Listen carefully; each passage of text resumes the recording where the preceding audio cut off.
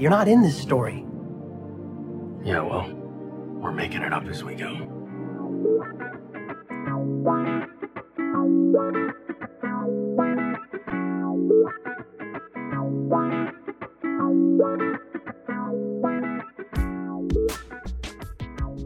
Hello and welcome to Making It Up As We Go, a Destiel fan fiction anthology podcast. We're making it up as we go. I'm your host and reader, Nerdy Nerdenstein. The story is ours now. You can't have it back. Please be warned that the stories featured can and will contain explicit sexual content and is not intended for young audiences.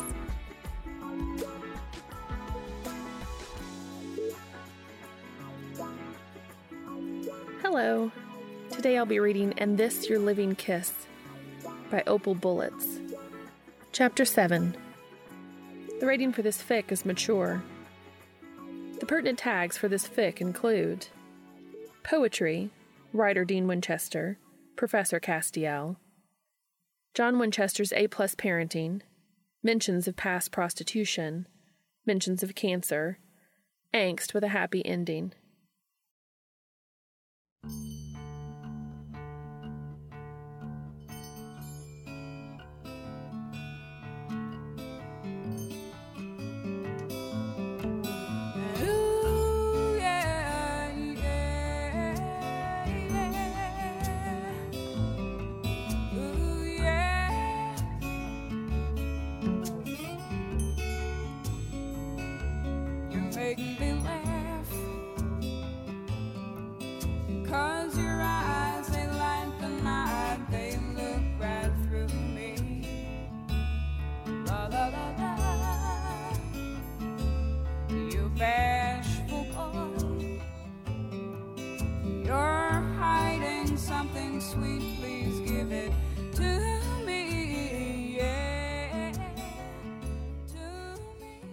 Chapter 7.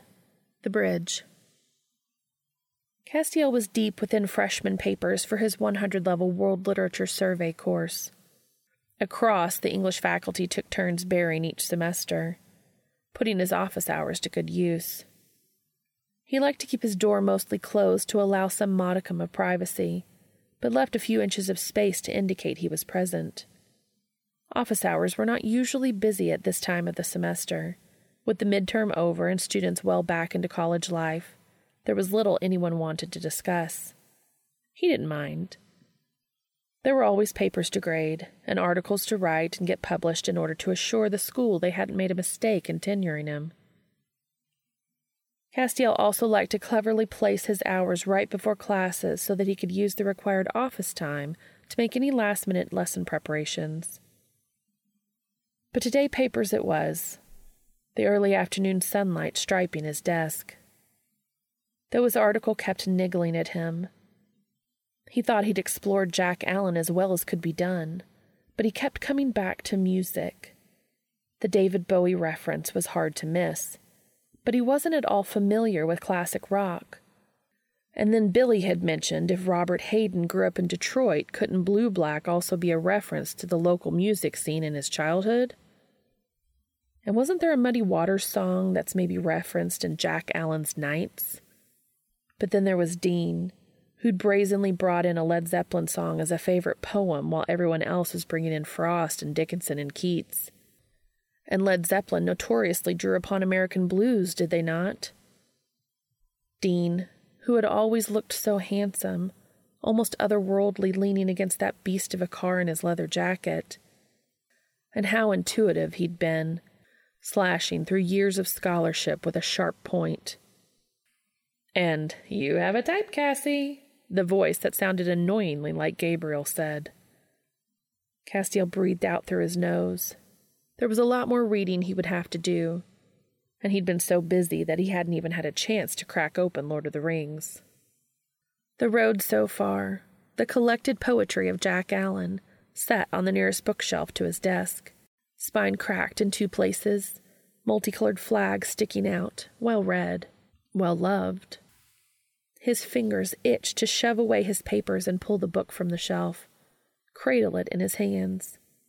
It had been released almost 2 years prior and collected Allen's 3 previously published collections in one. Castiel's entire awakening, the history of his long relationship with the poet, was innocuous and inconspicuous while closed on his shelf. But inside, his fingertips had barely grazed the book when he became aware of raised voices next door. Missouri also held office hours Tuesday afternoons, and it seemed she was having an argument with a man. Tensing, he strained his hearing.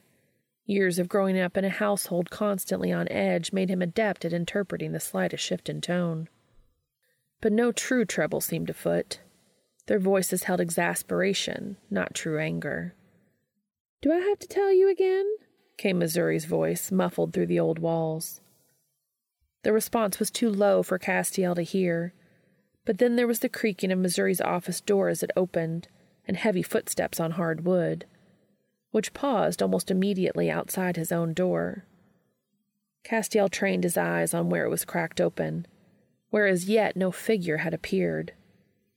After several seconds, there was a knock. Castiel gathered his papers into a neat pile. "Come in." Slowly, the door was pushed open, and Dean's head popped in around the edge. Then, shyly, Castiel was tempted to think, the rest of him followed and stood in the door jamb, shoulders slightly hunched, hands in his jacket pockets, his bag's worn strap across his chest.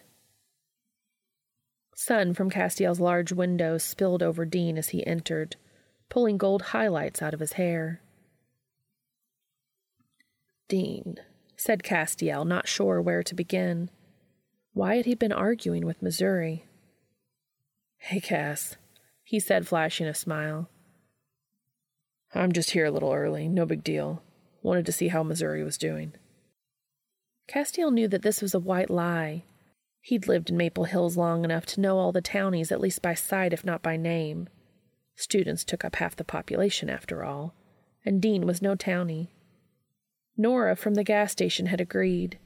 She said he was only there on Tuesdays and Thursdays to fill up his gorgeous car, and then he was off again west down the county road out of town. Depending on how far out he lived, being on campus early was probably a bit of a deal. "Okay," he said after a pause. "What can I do for you?" Right." Dean rubbed the back of his neck and scanned Castiel's bookshelves, as he seemed fond of doing. "I guess I have another question, about last week's discussion."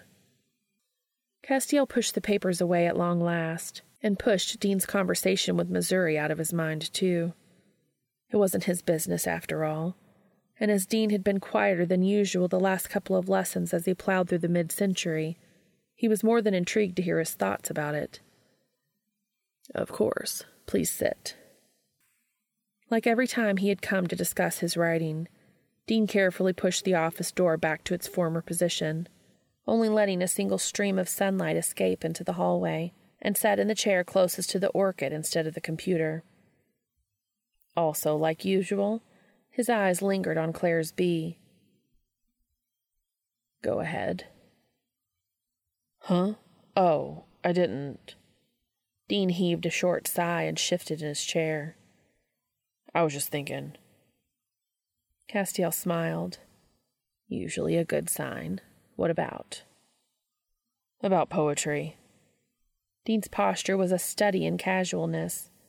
He sat slouched in his chair, one arm draped over the back of it, but his other hand gripped the end of the chair's left arm, and his handsome face was sketched in tense lines. "And pain." "Poetry and pain," Castiel hummed.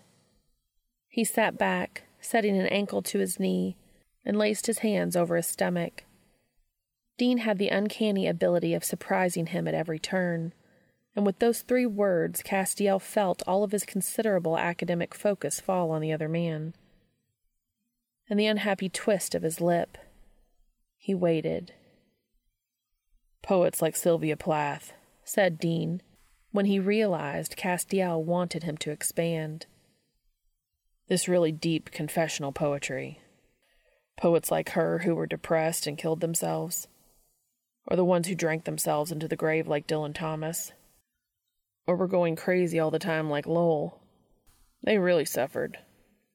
And there's beauty in their poems, you know. He lifted his arm from the back of the chair and ran his fingers through his hair, eventually settling his elbow back down and resting his temple on his hand, tracing the spines of all Castiel's books with his eyes. In the dark poems, and in the ones where they keep fighting. And we're reading and talking about how tragic it is that they had this shit life and died young. And kids in class are saying that they'd rather write good poetry and die early than live long and be forgotten. He didn't move his head, but Dean's eyes slid over to meet Castiel's, gauging. He was hardly going to state his opinion when it was clear Dean was bursting with his own. Some people do feel that way, he hedged. Dean frowned fully now, and Castiel worried he'd made a misstep. But he forced himself still, kept his breath calm, his gaze steady. Dean took the bait.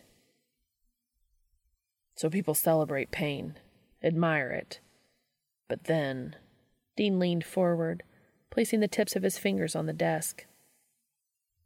These poets for social justice, like Dennis Brutus, grappling with these real issues, getting shot, imprisoned, beaten. That's a higher calling, to write about it. That's real struggle, right? More than someone like anyone in our class. Castiel felt him spiraling closer to the issue. That doesn't mean you can't learn from, even truly enjoy their work. Yeah, exactly. Dean shrugged, sitting back. That's what everyone wants to read. Those are the stories people want to hear. Like, would Marilyn Monroe be half as popular now if she hadn't died young? Would people still think Kurt Cobain was a rock god? No, this wasn't quite it. Dean was too agitated. There was clearly something deeper. It's hard to say, he ventured. When that earned him a half-hidden glare, Dean was clearly onto his hedging. Castiel switched tacks. Let's stick with Brutus. Do you like his poetry? Dean ticked his jaw, deciding on his answer. Yeah, I do. Why do you like it? Dunno, said Dean. Castiel raised an eyebrow. Dean sighed. Okay, fine. He closed his eyes, remembering certain lines, perhaps. Dean's broad shoulders inched down from his neck as he thought. Warm gold folds, silk chill skeins, that sunlit, sensuous voluptuousness of luxurious indulgence in lush, ripe flesh. Dean shaped each word slowly, barely letting them escape his lips, and Castiel was transfixed. With a strong internal reprimand, he forced his gaze upward from Dean's mouth, and just in time, Dean opened his eyes and met it head-on. Milk blue. He gave Castiel a swift half-smile.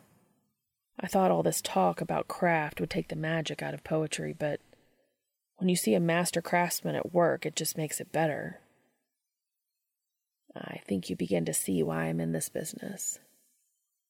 Dean nodded his head to the side, conceding the point. When you read his work on the page, it's full of imagery and rhythm.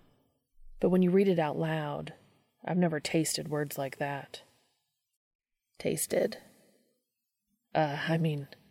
Dean blushed, a deep pink sweeping over his face. You know, when you say the words and the way they feel and sound in your mouth. He was practically mumbling by the end. Castiel was torn between smiling and scowling. He'd never seen a man go from gruff to adorable so quickly. But the embarrassment was edged in a deep shame that was all too easy to see. And that Castiel would not have.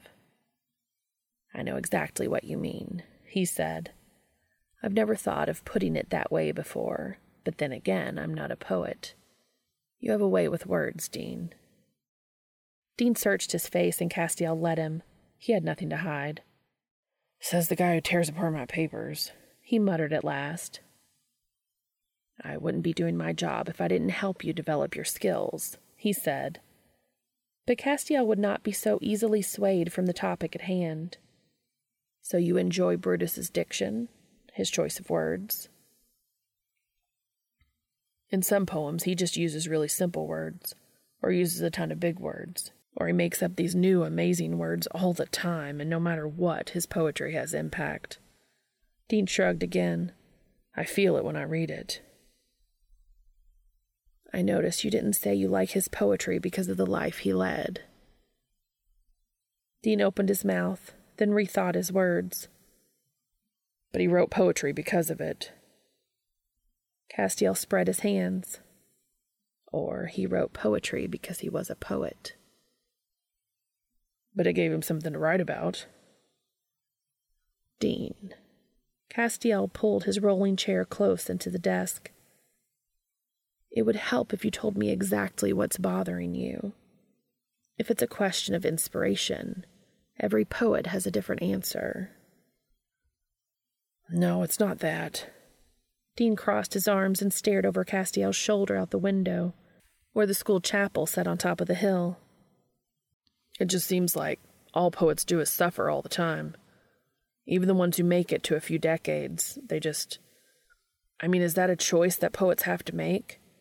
To let depression and alcoholism take over and kill you, or to fight these major external forces and almost die in the process? Like Byron did both, right? Because he went off looking for wars, but he also totally self-destructed.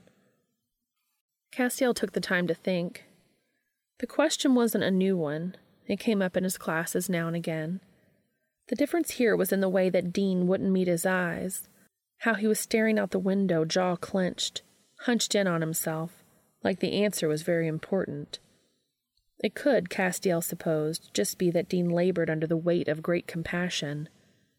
But there was something too personal there for it to only be about people he had never met. For the 100th time, Cass circled back to Missouri's assurance that Dean had the background required for his course despite his lack of formal education. He wondered, had Dean known a poet who'd met a bitter end? Is this what it could be? Was he in the class for answers, seeking to understand someone he knew, or even still knows? No matter the reason, Castiel had his duty.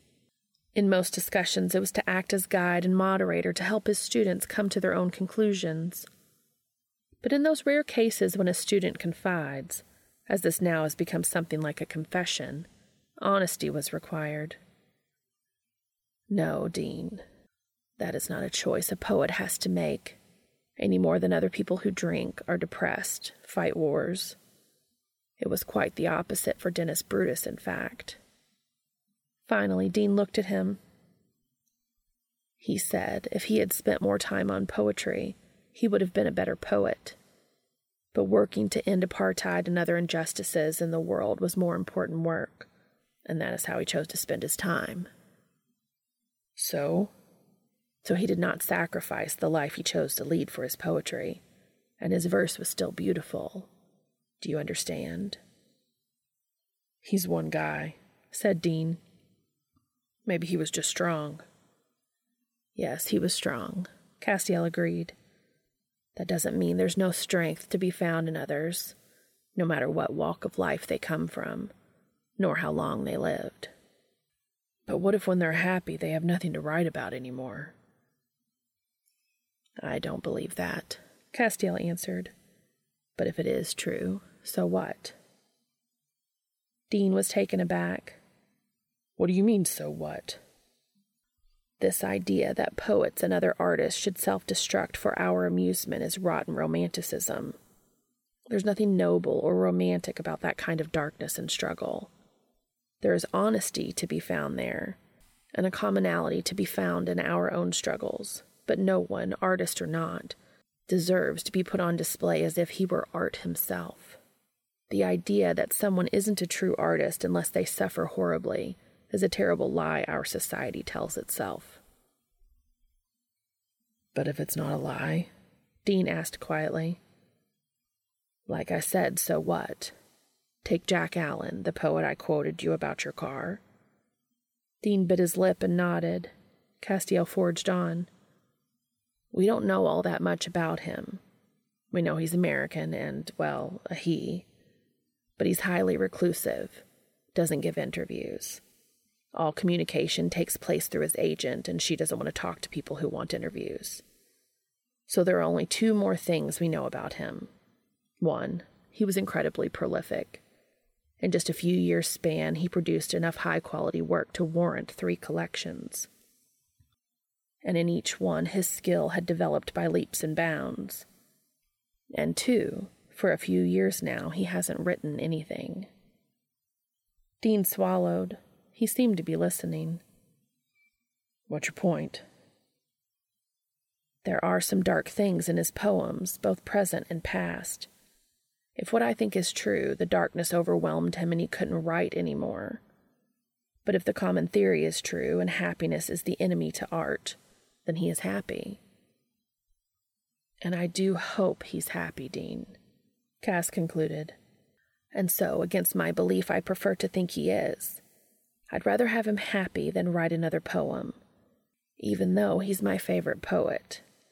Because he is my favorite poet, I'm simply grateful for what he shared with us." Castiel watched a series of expressions tug Dean's face, worried he'd somehow made whatever turmoil his student was experiencing worse. At last Dean laughed, a quiet, broken thing, and pinched the bridge of his nose. He took another breath and looked at Cass. "Jack Allen is your favorite poet?" "Yes," said Castiel, allowing him to steer the conversation. "I wrote my dissertation on his work." "Shit, Cass," said Dean. He was laughing again. He leaned over and scooped his bag from the floor. "Thanks." Bumping the desk with a knee, he hurriedly stood. Claire's bee bobbed wildly in the orchid pot. "Good talk." Dean was out the door before Castiel could even come around his desk.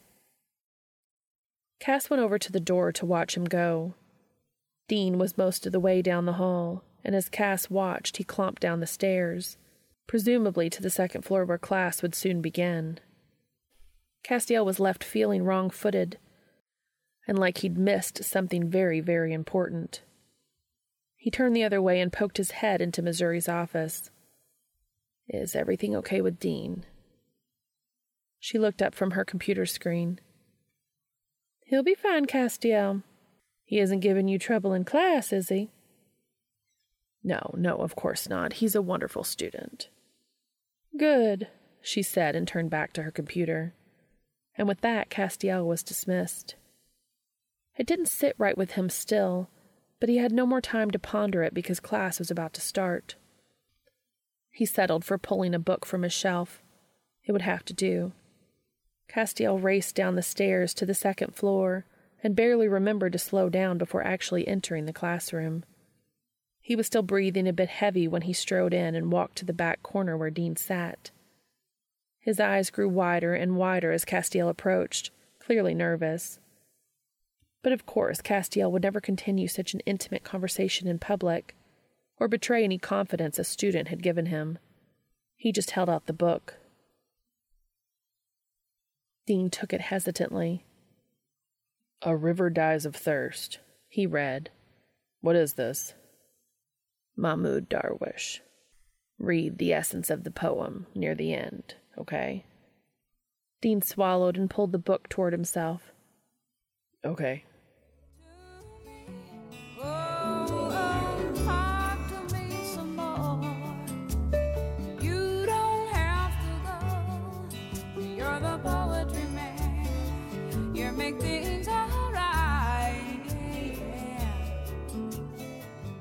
Dean could barely pay attention to the lesson, still reeling from what Castiel had revealed.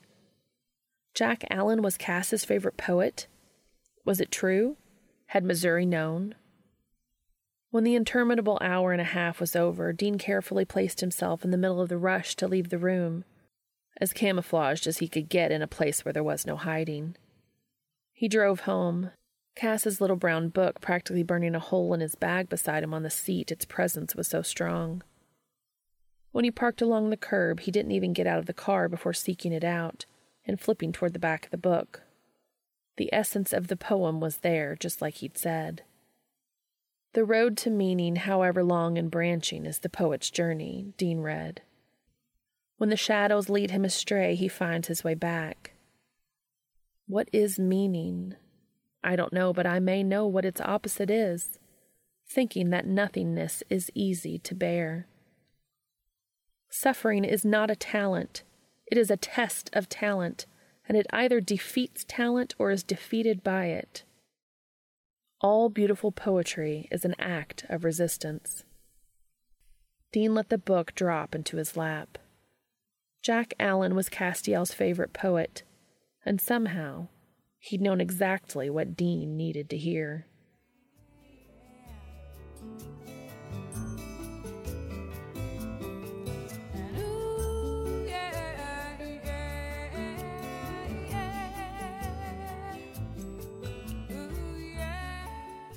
For the next couple weeks, Dean felt he was in some sort of dream. He dreaded and looked forward to class equally. Every time Castiel spoke, Dean wondered how he could know him so well and know him so little.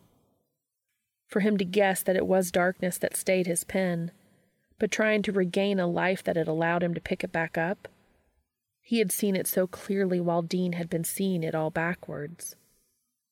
And yet, Castiel had written his dissertation on Dean's poetry.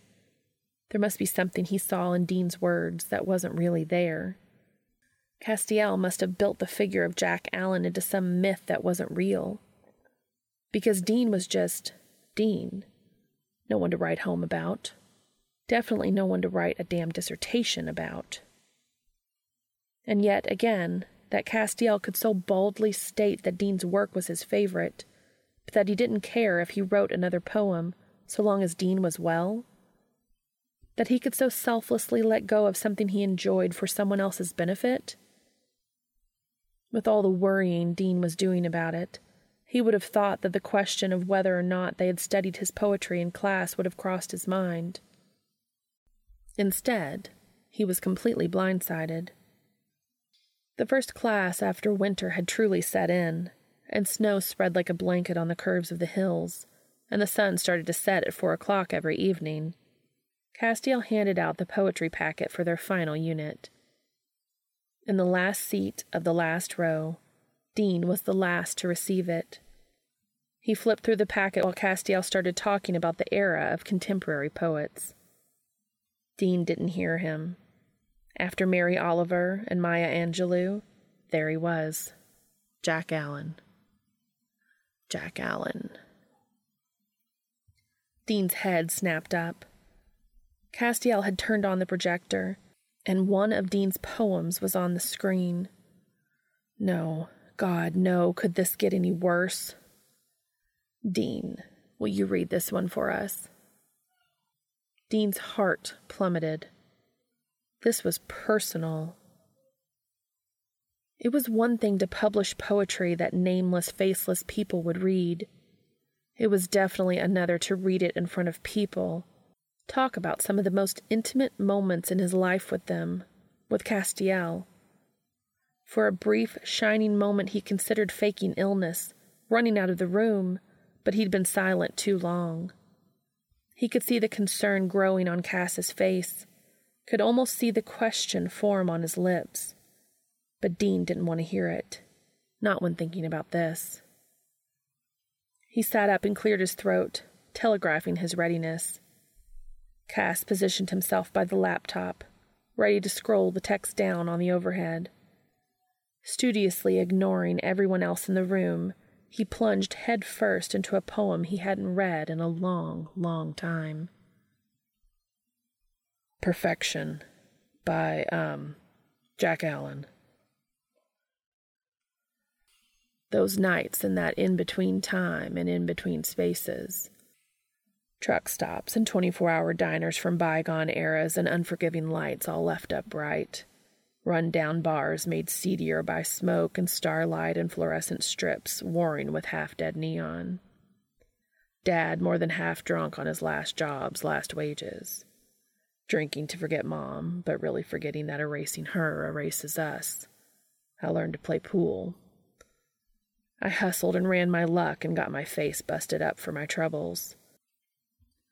I learned to drink beer because drunk people think drunk kids are a blast. I learned to charm bartenders and waitresses and gas station clerks with just the right quirk of my lips' corners. Learned how to scrounge coins for the coffee machine, and how the changle-jangle heaved the hulking thing into spitting out cheap Joe stale from sitting hours in a heated can. But with money to earn, I learned that first sip is always perfect. Dean paused here, wondering if Castiel would call on someone else as he sometimes did for longer poems. But his professor simply scrolled the page and looked back up expectantly. Dean took a steadying breath and forged on. In those in-between places, earning money, you're lying in wait for it. Girls don't paint thick eyes and lips to look pretty. They do it to advertise in Coca-Cola Red and Marlboro Menthol Blue. But kids don't need to advertise. I'd just bite my lips and hit my cheeks, hoping the blush would hide the hollow pits. And it must have worked because they'd follow. Never accepting less than $10, I'd let men use me in the in-between, in the shadows where the dim back door light didn't go, in rusting bathroom stalls on half-mopped tile, in truck beds rising in quiet rows like metal monuments to the liminally dead. I liked the outside best, though, dirt soft on my knees as I gave everything to please these sorry men, starving for that instant pinnacle of peace. Because in the dark, under the shade of my eyelashes, the men could imagine me looking up at them, to them, while my gaze was up and over them, observing the sky and counting the stars as I bobbed and asking myself, is there life? Is there life on Mars? The men always came, and they liked to tell me my mouth was perfect. Practice pays. When I think back on those days, I don't hear the skeletons banging in the closet, or see that this country is built like a Dust Bowl carnival pitched by deadbeat dads, where cotton candy is the only sweet sold, and it melts in the mouth like happiness, insubstantial and sticky until washed away by a single tear. And the most popular ride is the merry martyr machine that goes round and round, and up and down, in endless sighs while blasting broken lullabies. And you ride, until a snarling unicorn with paint peeling from its horn crushes you under its heels. Though a very few, rise up to enjoy the view from the top of the Ferris wheel. Or so they say. All I see is the next morning, Dad snoring across the room and me proudly pouring a bowl of the best cereal a single dollar can buy, and Sal smiling at the marshmallows and me shushing as he slurps milk with his spoon. And the TV showing Scooby-Doo, a bunch of kids in a big car cruising the country solving mysteries, masters of their own destinies, and it was perfect. I'm telling you, it was perfect. The class fell into the usual silence. Dean took another deep breath and let it out as slowly and quietly as possible. It was shaky. It might have been Dean's imagination, but Cass let the silence linger a little longer this time. "Any thoughts?" he asked them. "Is Jack Allen a girl?" asked Alicia. Dean choked down a squawk. "His agent uses masculine pronouns for him in correspondence," Cass answered. "Why do you ask?" "In correspondence? So we don't know for sure." "I suppose not. Can you expand your reasoning?" "Well, think about it," she said. "Forced to walk the streets, mother's a sibling, getting crushed by a unicorn, hello, Freud. It's all pretty feminine coded. Women getting crushed by the patriarchy and all the deadbeat dads, you know? Besides, can you possibly pick a more masculine-sounding dude bro name than Jack Allen? Please. That's exactly the kind of plain guy name a girl would choose for a pseudonym. George Eliot style." "Holy shit," said Max. "Girls aren't the only prostitutes," argued Kevin. "Predators go for boys, too. And he explicitly states earlier in the poem that girls have to paint their faces, but he, a kid, didn't have to, setting himself apart from them." The class exploded into a heated debate about how is this even Dean's life, whether he was a man or a woman. "Maybe they're genderqueer," offered Max. "They quote David Bowie, who's well known for androgyny and the way he played with gender."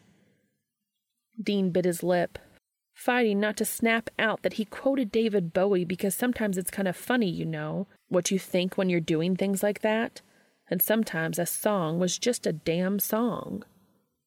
He felt a sudden, fervent understanding with all the poets they'd read earlier in this semester. Had they been rolling in their graves? He was nearly vibrating out of his damn seat. It was just a poem, damn it. Just a sad little piece of his fucking life. My God, would they just stop picking it apart? "This is all good discussion," said Castiel, which might mark the first time he was ever really wrong, because hell no, this was not good discussion. 3/4 of the class thought his poetry was too feminine because his pseudonym was too masculine. Please. But I wonder if Jack Allen might want to speak for himself. Dean gripped the edge of his desk and looked up at Castiel in horror. But Cass wasn't looking at him. He was Googling the Poetry Foundation and bringing up another Jack Allen poem. "Fuck no, don't you dare make me read this one," Dean hissed through gritted teeth. "Nights in Pink Satin," Castiel announced. "I think I'll read, so please listen. I met her at a bar in New Mexico. I'm 19. The ID I made makes me a man, age 21. And I want a beer, though I'm a boy and don't know what I want. But she does. Yes, she does. I live nearby. Her lips are pink, and I think I'm a man, and she sees it and she can't resist. I'm cocky and offer an hour. The bartender laughs, interjects, minutes. My face goes pink and I see red, but she grabs my head and gives me a kiss. She gets pink on my lips. Her place is draped in veils. Bedroom dark red as a womb. Am I a boy? No. Leather jackets hit the floor and more. Boots and jeans and my boxers blue. Her matching lingerie is pink. Who'd think beneath her denim against her skin she wore such pretty satin? Then I'm on my knees, hands on her hips. I pull down her panties, my lips half on the elastic trim, trailing after satin. Teach me, I beg, and she grabs my head and leads me to where she's pink. But the night doesn't end there. She builds me up, tears me down. Not a boy, not yet a man. Takes everything I give, gives me what I like, and when I'm soft and sated, she hands me satin. I'm a man. I push them away, but don't make it very far. Boy, you don't know who you are. And she knows what I like, so I let her hand me pink panties. My legs are long, but her hips are wide. She wasn't too far off, thinking they'd be my size. And she slides them up and drags at the hair. Inverted image from the night's start. They are so soft and satiny, and I kind of like it. Yes, I like it. Holy the night in pink satin. Holy the panties. Holy the pink on cock. Holy the woman straddling the man, making him a man. Holy the blush. Holy the scratches. Holy the lacy bras and lipstick traces and bars. Holy the man who knows to wear satin. Holy the kink and revelation. Holy the pink. The next morning, a kiss on the cheek. You're a man, she says. I'm a man, I agree, because there are many ways to be a man, even ones that Kansas can't understand. And so what if I ain't the world's most masculine man? I know what I am. This time, the post-poem quiet was a distinctly uncomfortable one. Dean's face felt so hot his blush was practically burning him. Why did he let Charlie convince him that was okay to publish? Finally, Max broke the silence. Hot, he drawled. The class fell into giggles. Dean sunk further down in his chair. Conclusion, class? Asked Castiel wryly. I guess we needed more evidence, Alicia conceded. He seems pretty cool, though. Does he write a lot about gender norms? No way. Can we stop? This shit's not normal for a man, complained Todd. Dude, said Kevin. Excuse me, Castiel? Asked Billy, raising her hand. Yes. If he's so uncomfortable, I would very much like to read out Sharon Olds' The Connoisseurs of Slugs. And when Billy read out a really vivid comparison between slugs and dudes' dicks, and the other guys in class blanched, except, of course, for Castiel, Dean wasn't grossed out or offended. He was just really, really grateful.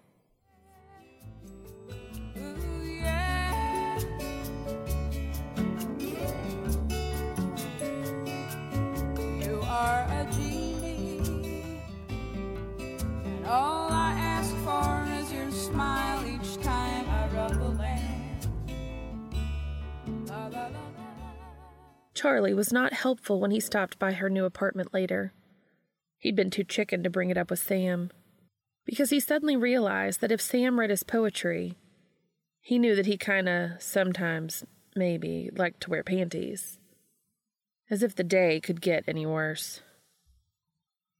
You're fine, Dean, she said when she was done laughing. Besides, what's wrong with being a woman? Our team is cool, too. Nothing. I know that. It's just, sometimes, Makes you feel like a pussy? She supplied. He sighed. I just didn't want all my dirty laundry up in front of the class. I felt really exposed.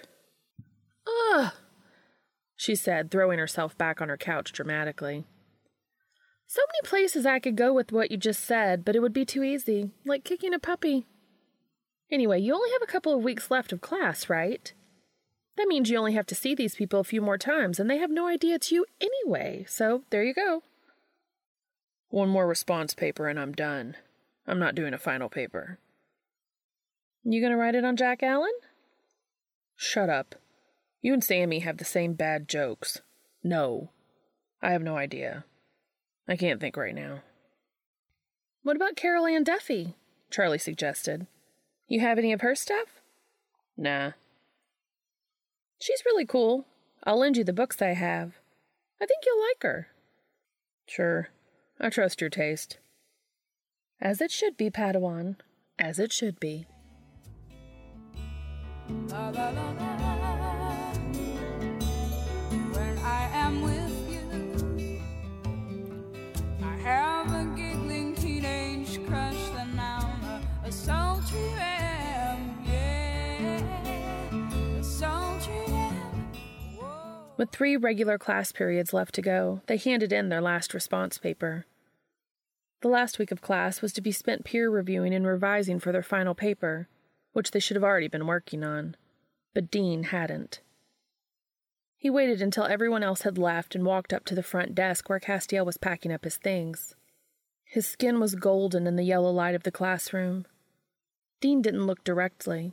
He stared at their reflections in the dark early evening windows and waited for Cass to look up. Dean, what can I do for you? Just wanted to say that this is my last class, and, thank you. I learned a lot. Castiel's face fell, visibly fell, and Dean's breath caught. But he covered it quickly with his I am here for you, Professor face. You won't be handing in a final paper? No, sorry. Do I still get a pass, Teach? He joked weakly. Of course you do, said Castiel, serious as he usually was. And thank you, Dean. I enjoyed having you in class, and all your writing, and the discussions we had. Dean ducked his head at the memory of their last discussion. Me too, he said, and then almost laughed. Isn't that what he'd told him after their first class together? Well, it didn't matter. After today, Dean was leaving the world of higher education behind, and he would probably rarely see Castiel again, if ever. But that's how it was. The chrism is on thine head, on mine the dew. He almost said it, but of all people Castiel was sure to recognize the reference, so he did not. Goodbye, Cass, he said instead. Castiel swallowed. Goodbye, Dean. Dean left then. He imagined, hoped, that Castiel at least watched him go. Whoa, talk to me some more. You don't have to go, 'cause you're the poetry man. You make things alright, yeah. The next Tuesday, when Dean was supposed to have gone to class, a melancholy swept over him.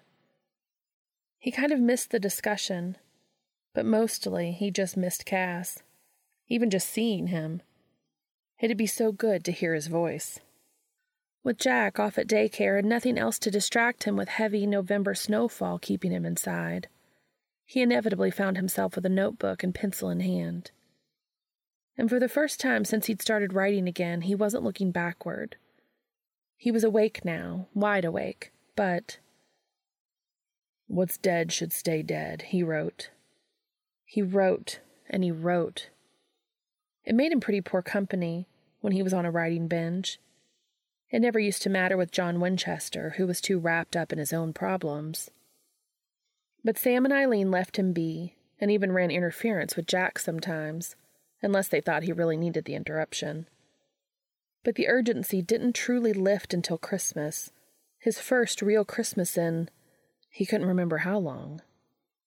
He used to drive off during holidays and his birthdays. He didn't want to see anyone, because holidays just weren't the same anymore. But this year showed him a different way, a way that included Sam and Eileen and a wildly happy Jack delightedly chewing his allotted nougat. And Charlie, too, and gifts sent by the singers under the tree. A real damn Christmas tree that smelled of fresh pine and winter. By all rights, he should have been content, but he wasn't. When the new year rolled around, he picked up some part-time work at a nearby garage. Enough hours to help support the house but still be able to watch Jack every other day. After a couple of weeks settling into his new routine, the ache in his chest lessened to a hum. But it never went away completely. A persistent, what if, what if, what if, that whispered with every beat of his heart. He was almost even looking forward to his birthday. Almost. He still worked down at the garage that day, and was looking forward to a quiet evening spent with his brother, sister, and nephew. Eileen had promised there would be burgers and that no one would make a fuss, and she was a dirty, rotten liar. Because he walked in the door to practically find a party. Not only was Charlie there, but so were Missouri and Patience, Jody, Donna, and the girls, and even Kevin was there. Most surprising of all was that the Singers and the Turners had flown in from South Dakota. And they all, to a one, made a big damn fuss. At least there were burgers. He had to admit, it did warm him some when he and Bobby bickered good-naturedly over the grill on the patio out back, which had been shoveled for the occasion. There was no wind that evening either, so everyone was bundled up and sat at the patio table or on camping chairs in the snow. And Charlie chased a screeching Jack around the backyard, both of them stumbling in the drifts. Sam shored up a fire in the pit, and the aroma of freshly burnt wood and wet pine needles hung like a cloud over the yard. When all the burgers were devoured, Eileen went inside to make strong Irish coffee for everyone who wanted one. When she returned, Sam scooped up a fast-fading Jack and went over to Dean. "Say goodnight to your uncle," said Sam. "Night, Uncle Dean." Jack wiped his nose with a mitten. "Good night, buddy," he said, giving him a quick hug. When they went inside, Dean closed his eyes and relaxed back in his chair. He let the conversation wash over him. He treasured the sound of all the voices he adored. It was cold, but undeniably cozy, the mug of coffee in his hands, the logs crackling in the fire. It was just about perfect. Then the doorbell rang and flashed, the bright bulb startling him into opening his eyes. Eileen made to stand, but Dean waved her back. He went inside and found Sam at the edge of the stairs, Jack in his pajamas with him and rubbing his eyes. "I got it," said Dean, and Sam gratefully disappeared from the landing. Dean opened the front door. A man stood there, snug in a long dark coat, a blue wool scarf, and a matching hat.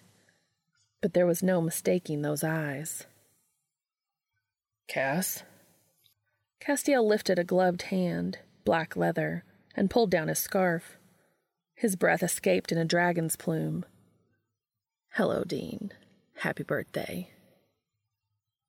Dean stood there like an idiot for a moment longer, blinking in surprise. Thanks. Come in, please. He stepped back to give room for him to enter. Castiel brought the cold air with him and a whiff of cologne. He stamped his feet, but Dean stopped him from bending to take off his boots. We've got a fire out back. Come say hi. Cass nodded. I hope it's all right, Dean, he said quietly, looking unsure. It was very different from the easy grace he carried himself with in the classroom. They walked through the kitchen and passed through the patio door, back out into the cold. Of course, yeah. It's, good to see you. The others greeted him loudly, several winter scarves to the wind. He introduced Castiel to the singers and turners, and watched in some consternation as Bobby and Rufus began quizzing the expert on his knowledge, as if he were the student. Dean sat back, and couldn't quite stop himself from being pleased at the way all the most important people in his life were accepting this other important person. Dean was startled from his reverie when a touch came at his elbow. Just enough pressure to alert him through his coat. He turned to find Castiel, large snowflakes perched on his hat and shoulders, something like a question in his eyes. I must have missed presents, he said. Dean felt himself blushing all over again and hoped the shadows masked it. He ducked his head, but immediately forced it back up with a shrug and a smile. Right after dinner. Cass returned his smile, though this one was small with a spark of amusement, like he could tell just how much Dean was affected in trying to hide it. May I give you mine now? Dean's fingers twitched, halfway to his head in an aborted gesture to run his fingers through his hair, before remembering he's wearing gloves and a new hat.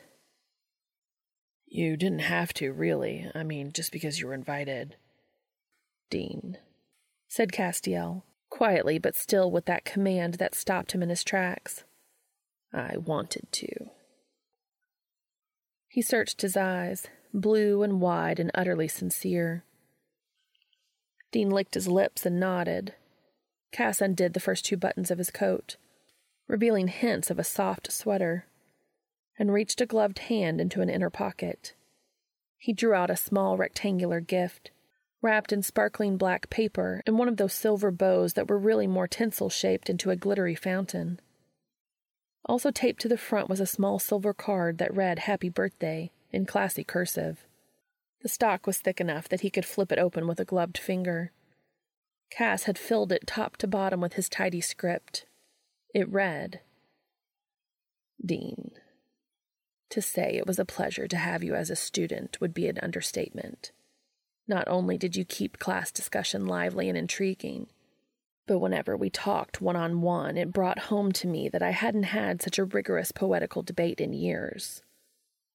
I've grown to respect you as a peer and, I hope, a friend. Please accept this gift of poems, written by a man who reminds me of you. Someone who, despite hardship, makes his way through life with empathy, righteousness, and an abundance of soul.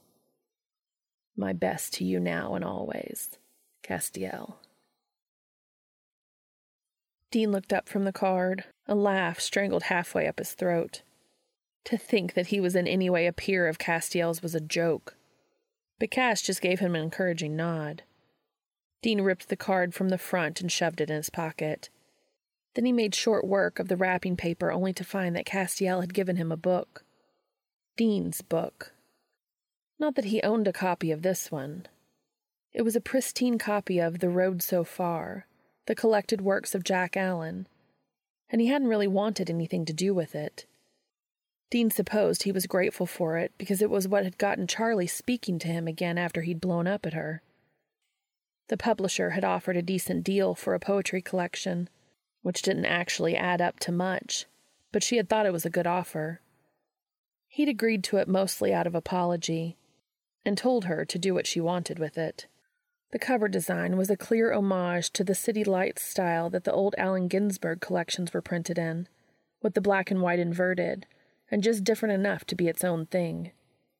He did not deserve Charlie Bradbury. He'd have to thank her later. But for now... Thanks, Cass. He couldn't quite hide the emotion in his voice, from Charlie's past kindness to Cass's current kindness, and mostly how every time hope rekindled for Dean that he could reconcile his feelings for Cass, the man just had to go and put Jack Allen up on a pedestal again, and the reality that Dean could never live up to it. You're very welcome, but are you all right? Castiel looked worried and confused, and Dean felt bad enough already. He wanted to explain, but he couldn't. He just couldn't. It's a little close to home, that's all. Ah, he said, looking somewhat mollified. Then you did like the poems of his we read for class. I'd wondered, but you never said. Those were some discussions, he evaded. Castiel smiled, eyes crinkling. That they were. Dean glanced around a bit.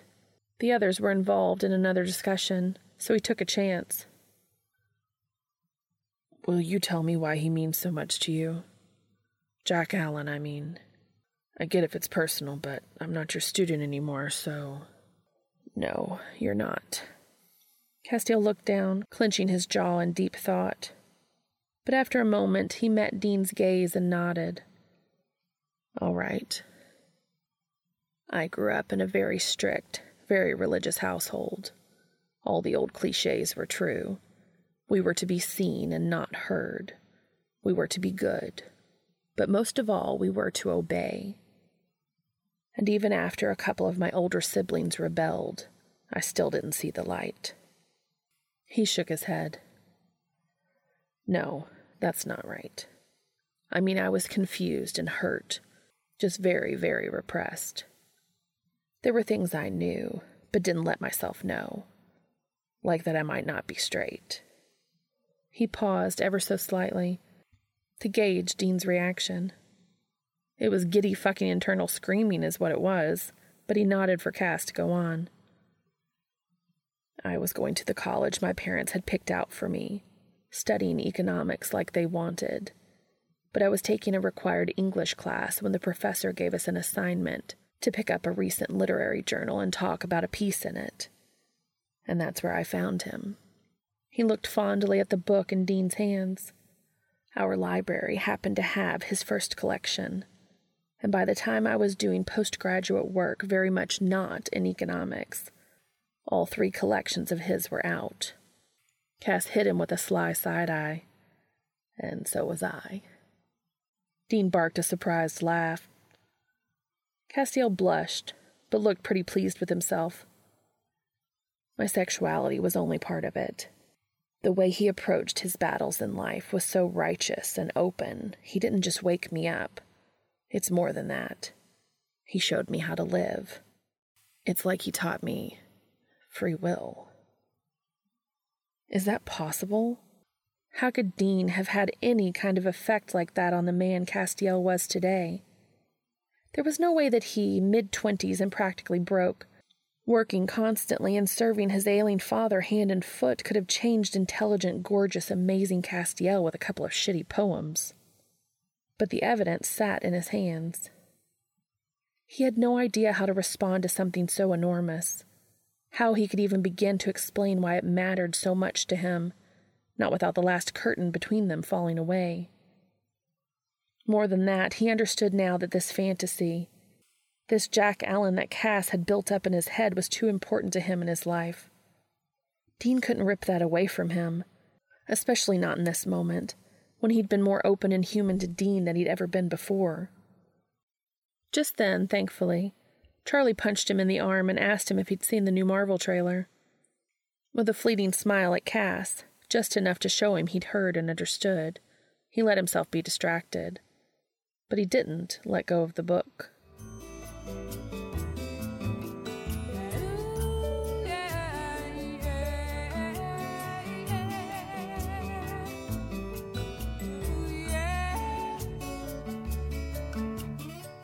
It was not, it turned out, the last that Dean and Cass saw of each other.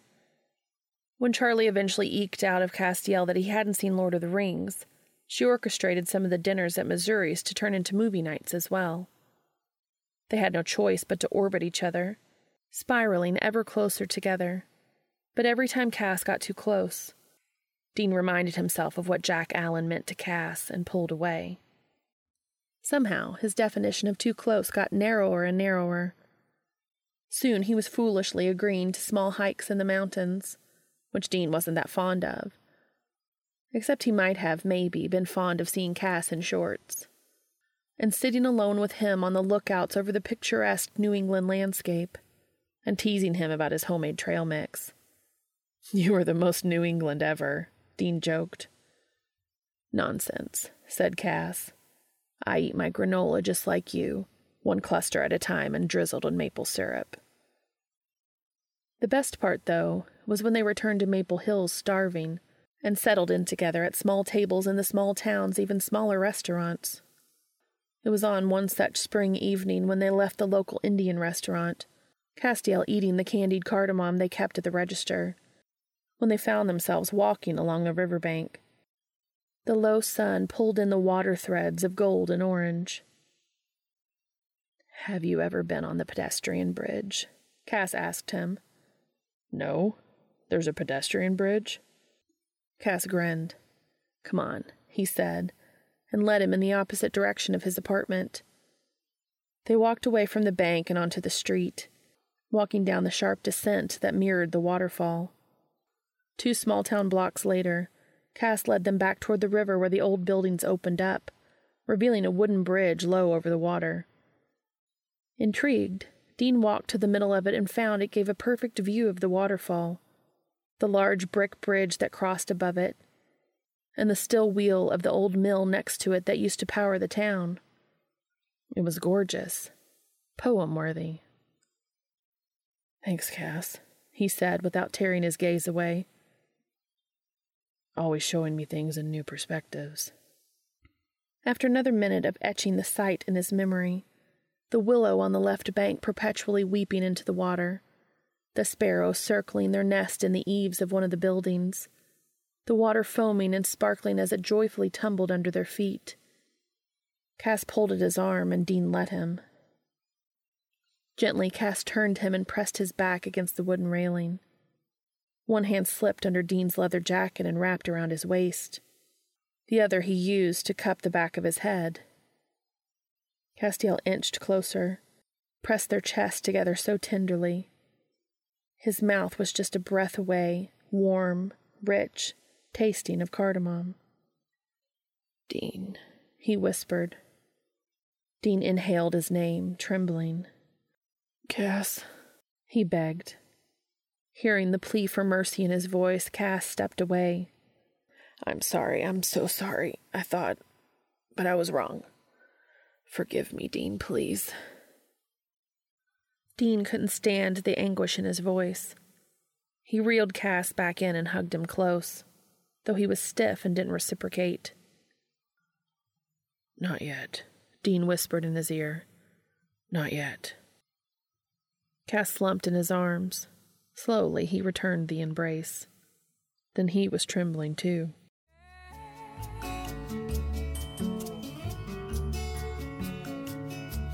So once again, it's time to say so long, and so we call the law of life. La, la, la, la. You're going home now.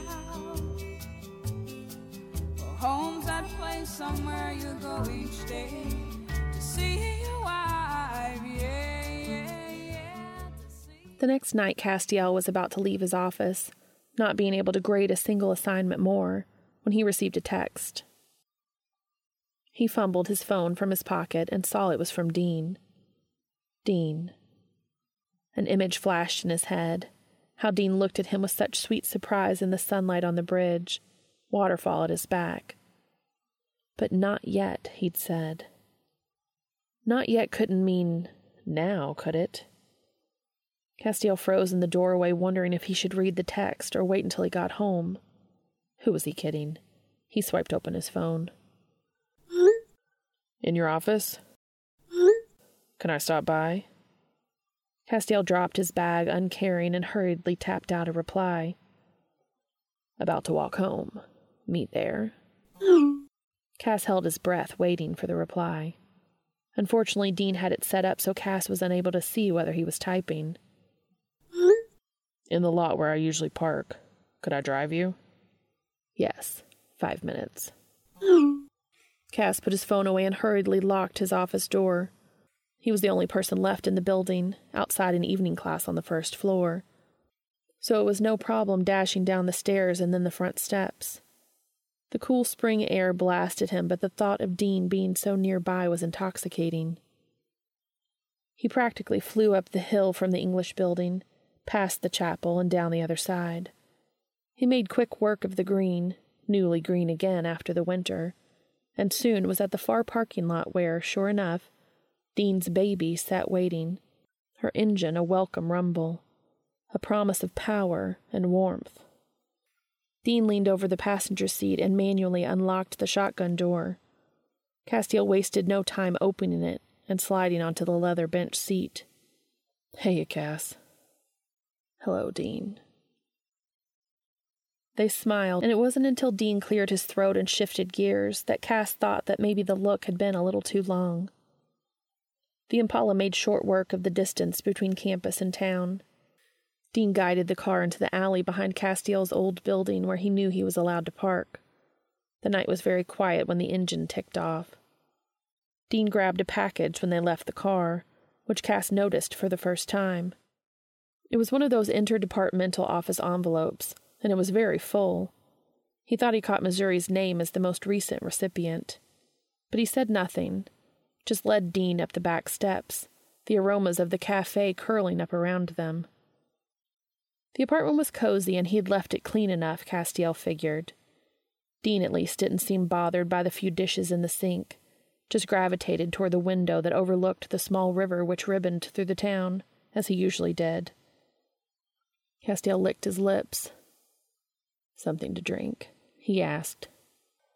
Nah, Dean turned around abruptly, envelope clutched in his hands. I need to tell you something.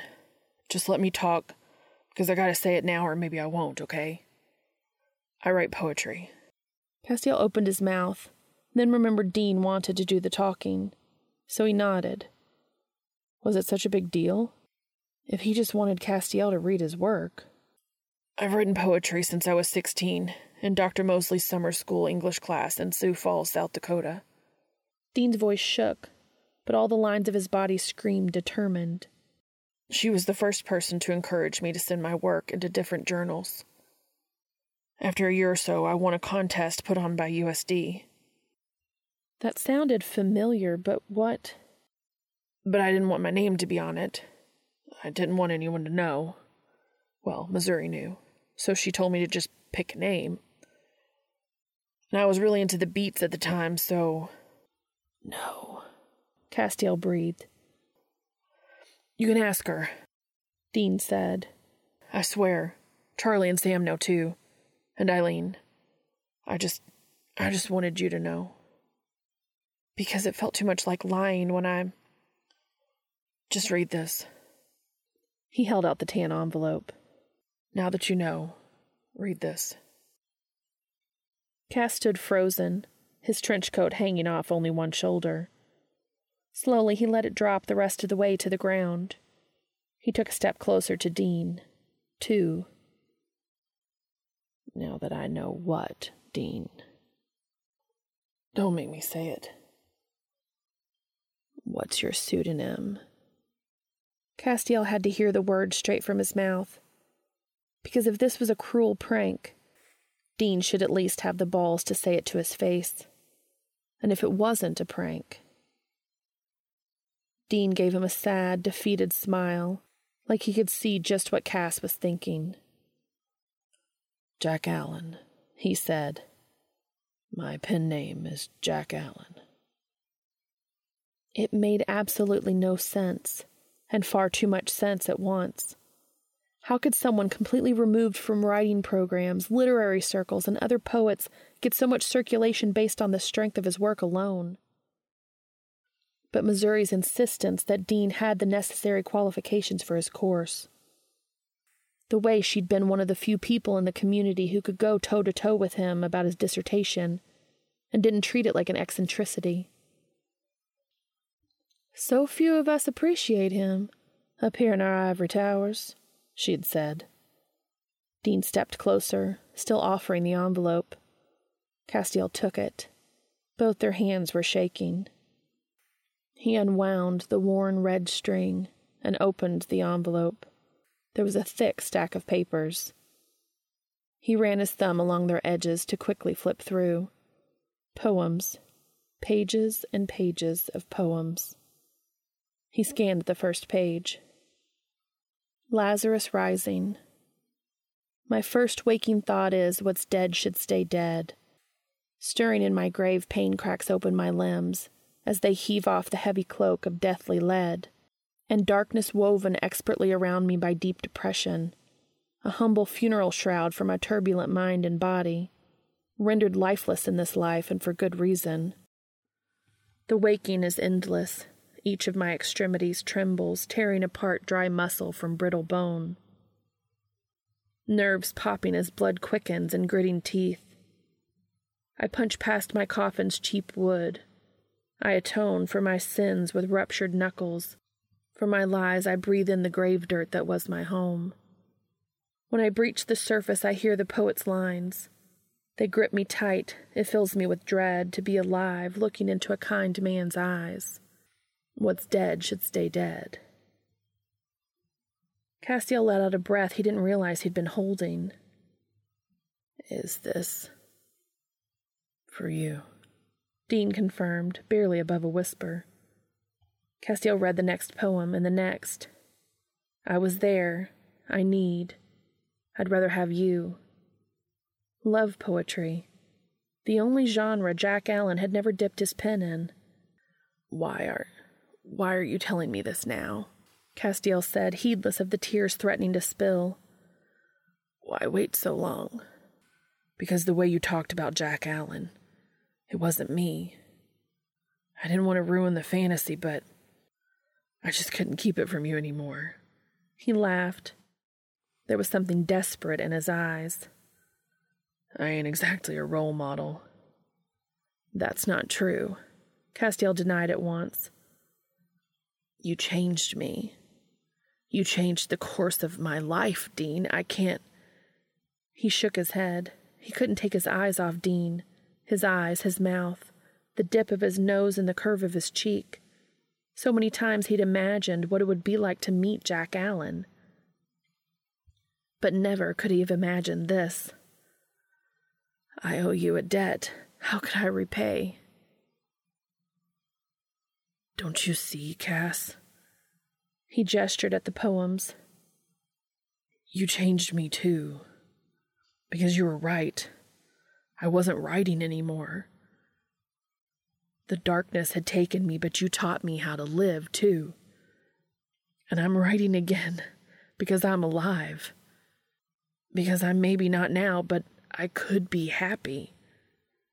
I think I could. He swallowed. With you. Slowly, Cass turned away and softly set the poems on his kitchen island. He allowed the moment to stretch, hang over them, letting it sit in an unmoment between what was and what could be. When he felt brave enough, he turned back around. Dean was still there, eyes trained on him, waiting. Cass couldn't bear to make either of them wait any longer. In 3 long strides, he ate up the ground between them.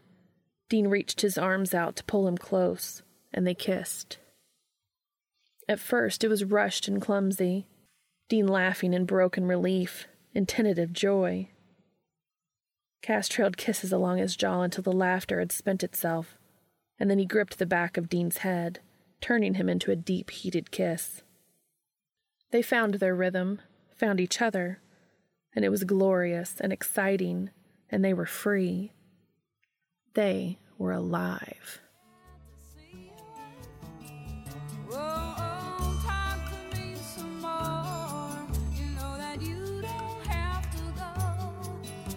The poetry man, you make things alright. Oh, talk to me some more. You know that you don't have to go. You're the poetry man, you make things alright.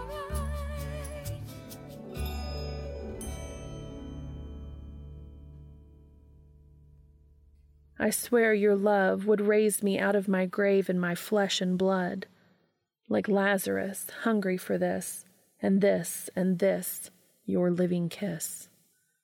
Carol Ann Duffy. The end. Thank you so much for listening.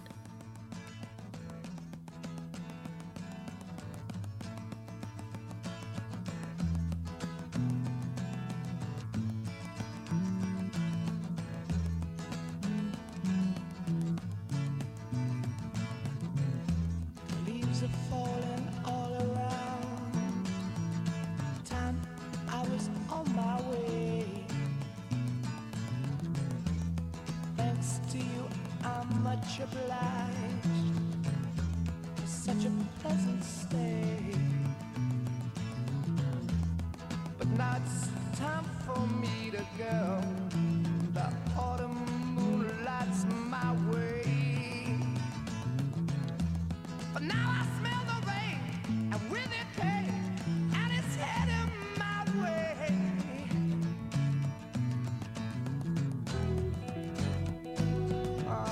Sometimes I grow so tired, but I know about one thing I got to do.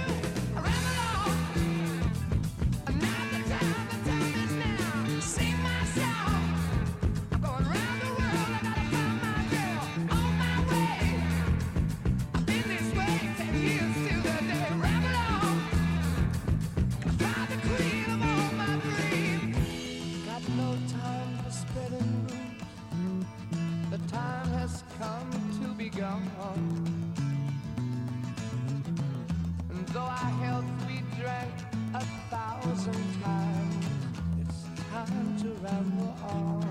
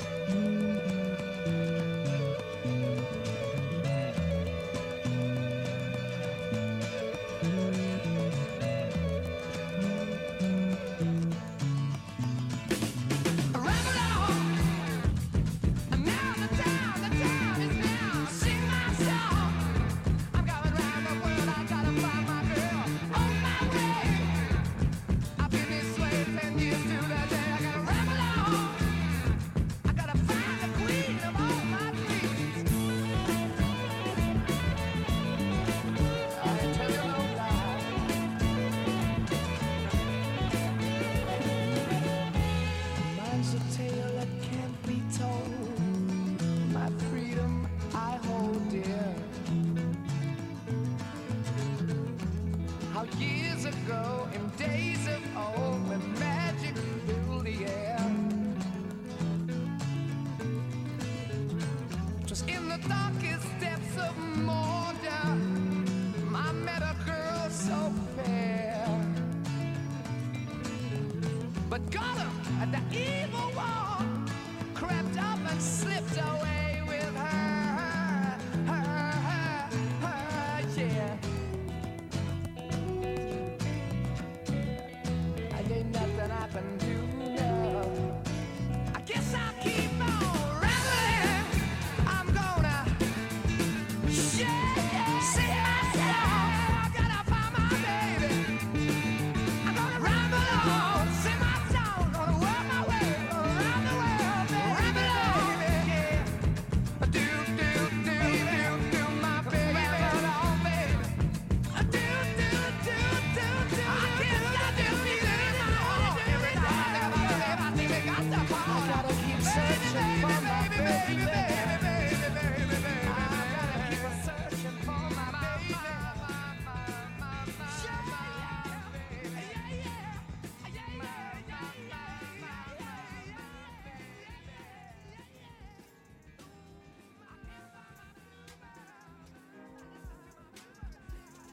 Thank you so much for your support. I can be contacted on Twitter, Tumblr, or at makingitupaswegopod@gmail.com. If you are able, please go to the author's AO3 story and give comments and kudos to them for sharing this with us. The link is in the show notes. This will also be posted on AO3 as a podfic under my username, and the link will be in the show notes as well. As always, thank you so much for listening.